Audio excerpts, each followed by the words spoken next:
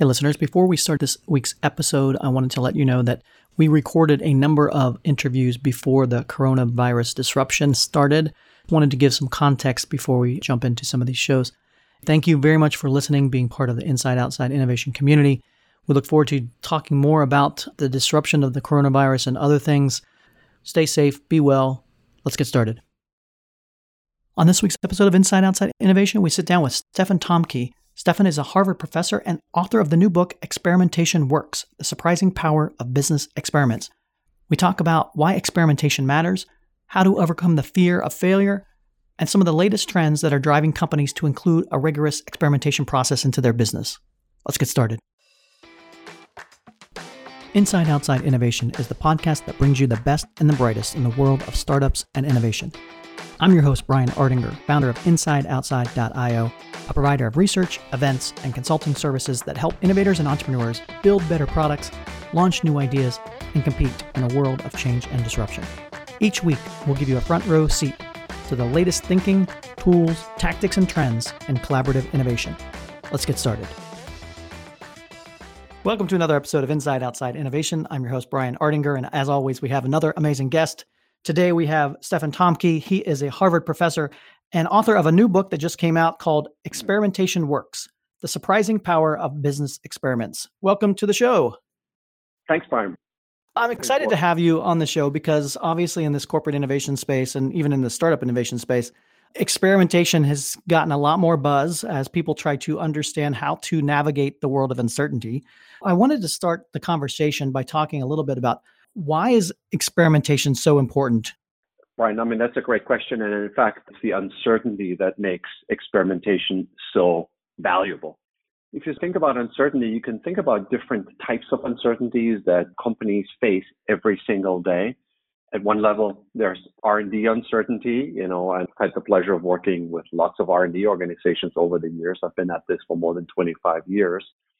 And there the question is, it could be a product, a service, or a new customer experience. Does it work as intended?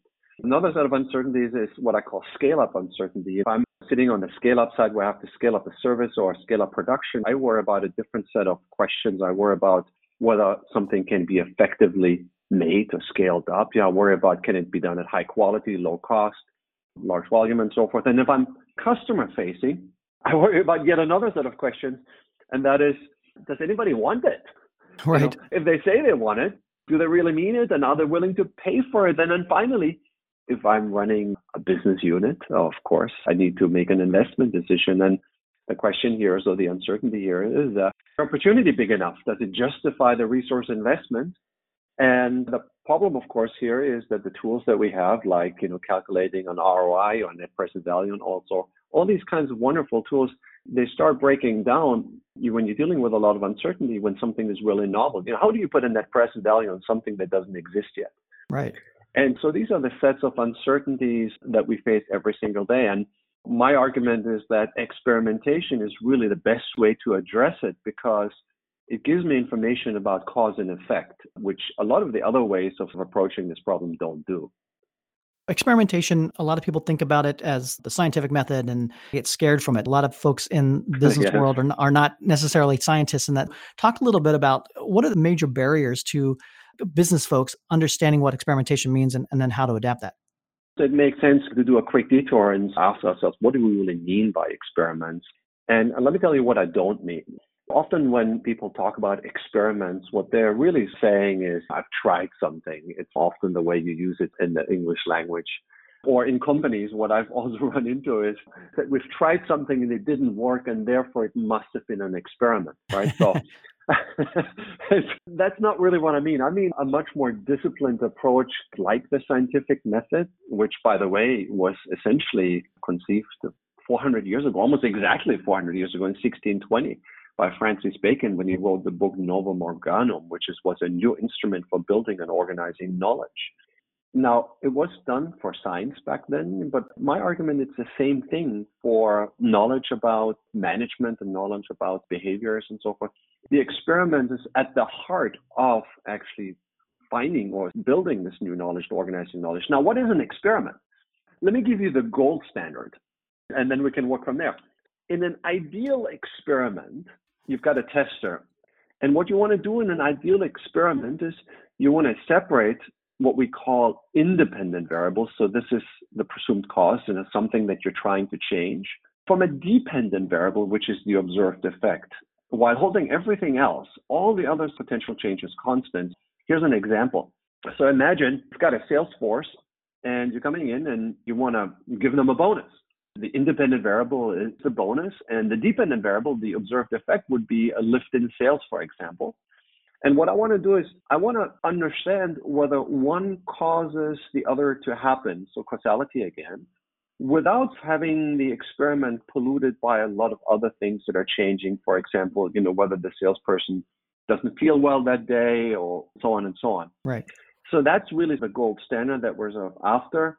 And in a real world experiment, as opposed to science, where I can create a laboratory, where I can control a lot of these other things, we randomly distribute all the other things that could influence the experiment evenly across the people that we're testing on.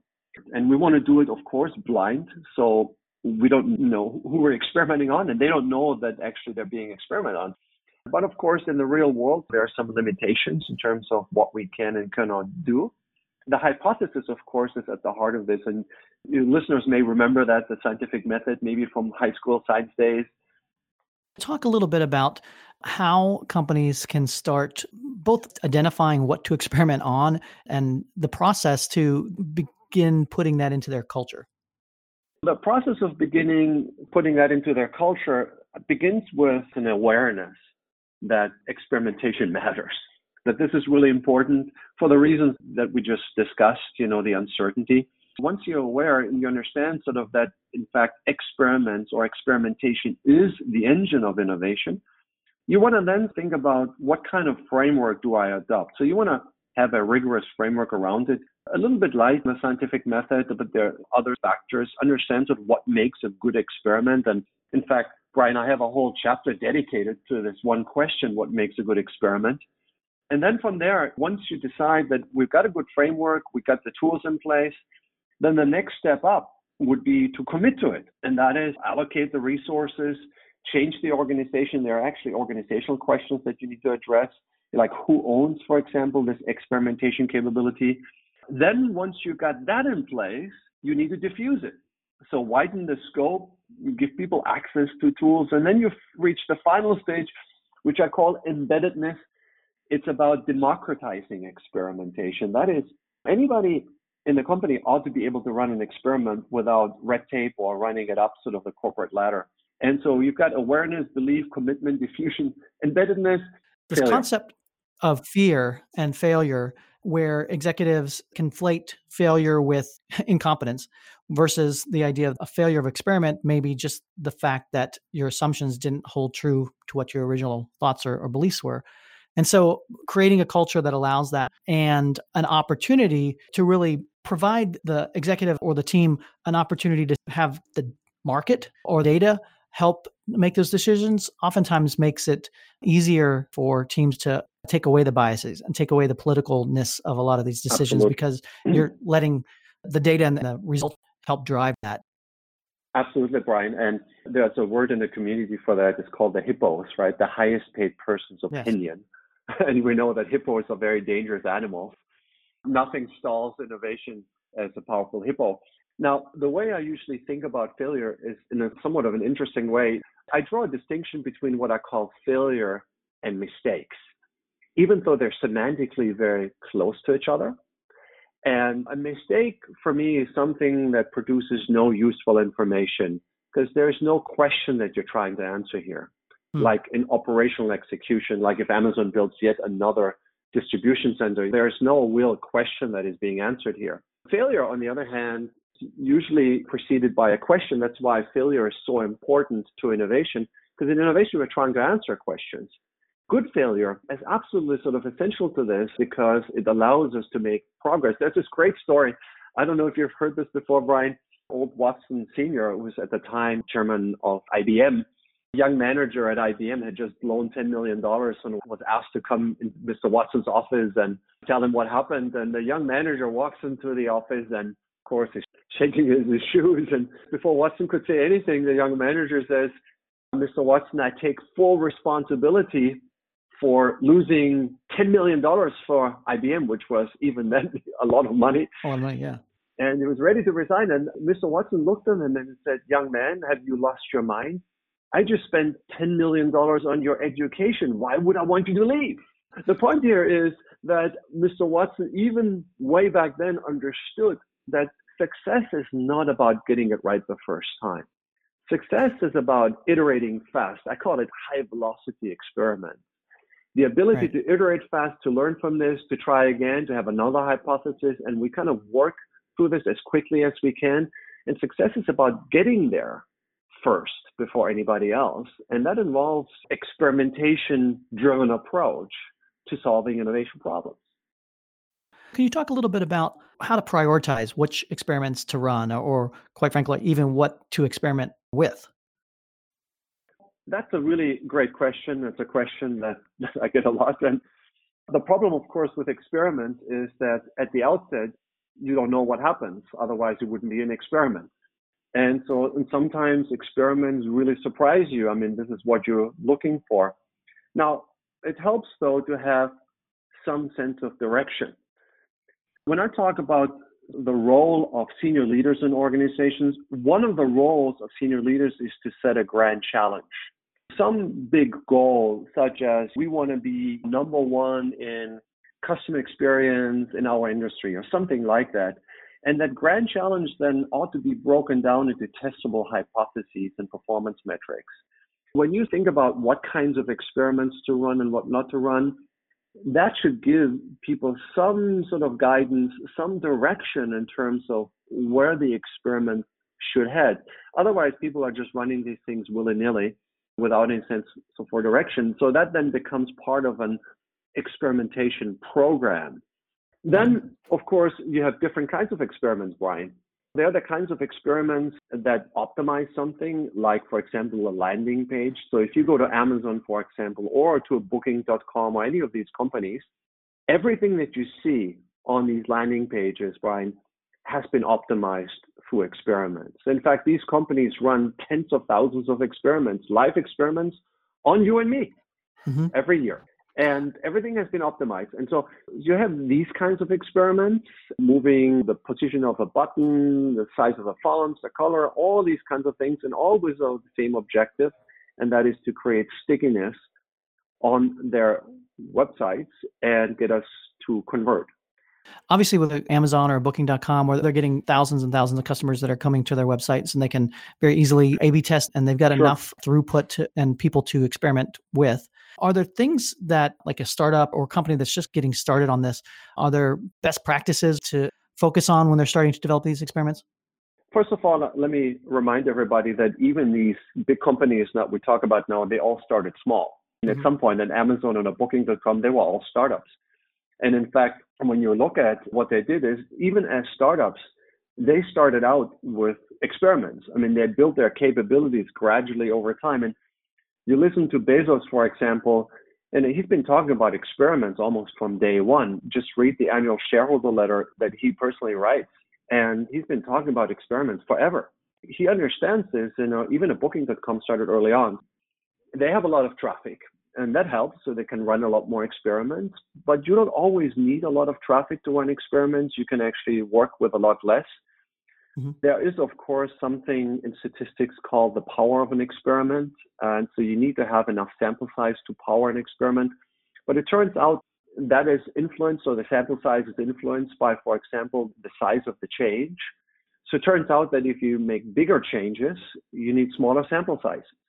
And if you make very small changes, like the color of a font or something like that, you need bigger sample sizes. And the intuition here is that you've got a lot of background noise, right? There's stuff going on in the background, and you've got a signal, which is the change that you make. And you want to have a sample size that's big enough that allows you to distinguish the signal from the noise. There are also lots of experiments that are run in brick and mortar. In brick and mortar, of course, you're dealing with very small sample sizes. Sometimes the small sample sizes are only as big as 50 or even 100 or so. And there you can use big data methods, others, algorithmic solutions and things like that, increase the power of the test given a smaller sample size. For example, focusing on better controls.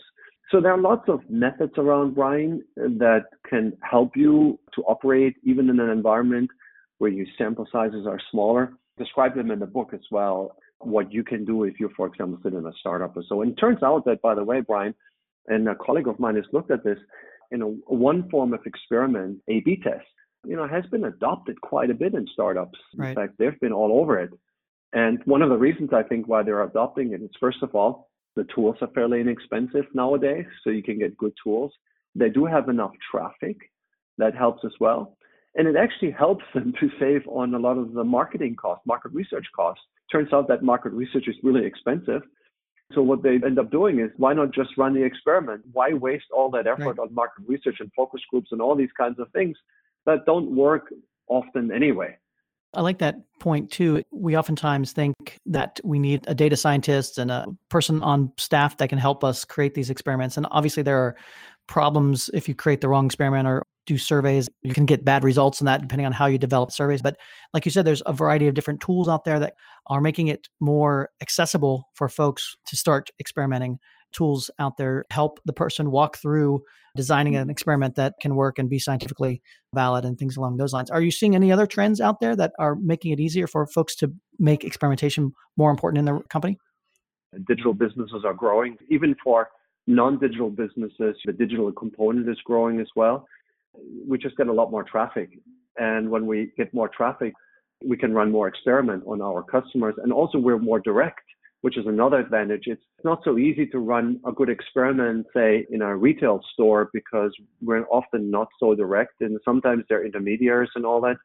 But the beauty, of course, in online space is that we have a direct interface to our customers, and they can respond very quickly.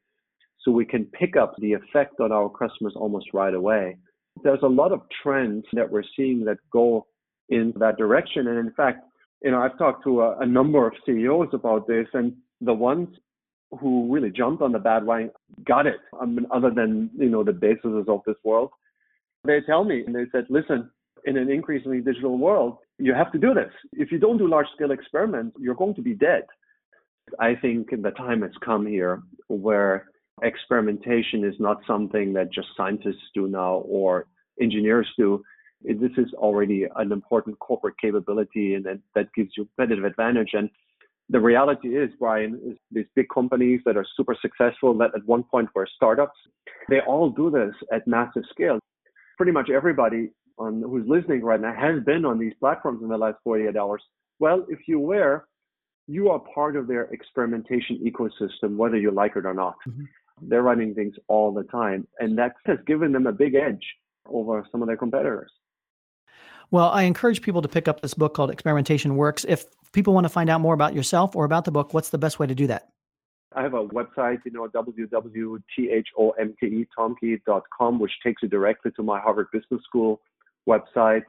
Send me an email, just the letter T at hbs.edu for HBS for Harvard Business School. You can send me something on LinkedIn. Just tell me that you were listening to Inside Outside Innovation, so I know where the connection comes from. And there's also a new Harvard Business Review issue just came out on how to design an innovation culture. So that's going to be all over the place. This is a great time for experimentation right now, and I invite everybody to be part of the movement. I appreciate you coming on Inside Outside Innovation to share your insights about what this new world of experimentation is all about. And I appreciate you being out there and fighting the good fight around that. So thank you very much for being on the show. Thanks, Brian. Again, thanks for having me. That's it for another episode of Inside Outside Innovation. If you want to learn more about our team, our content, our services, check out insideoutside.io or follow us on Twitter at the IO Podcast or at Ardinger. Until next time, go out and innovate.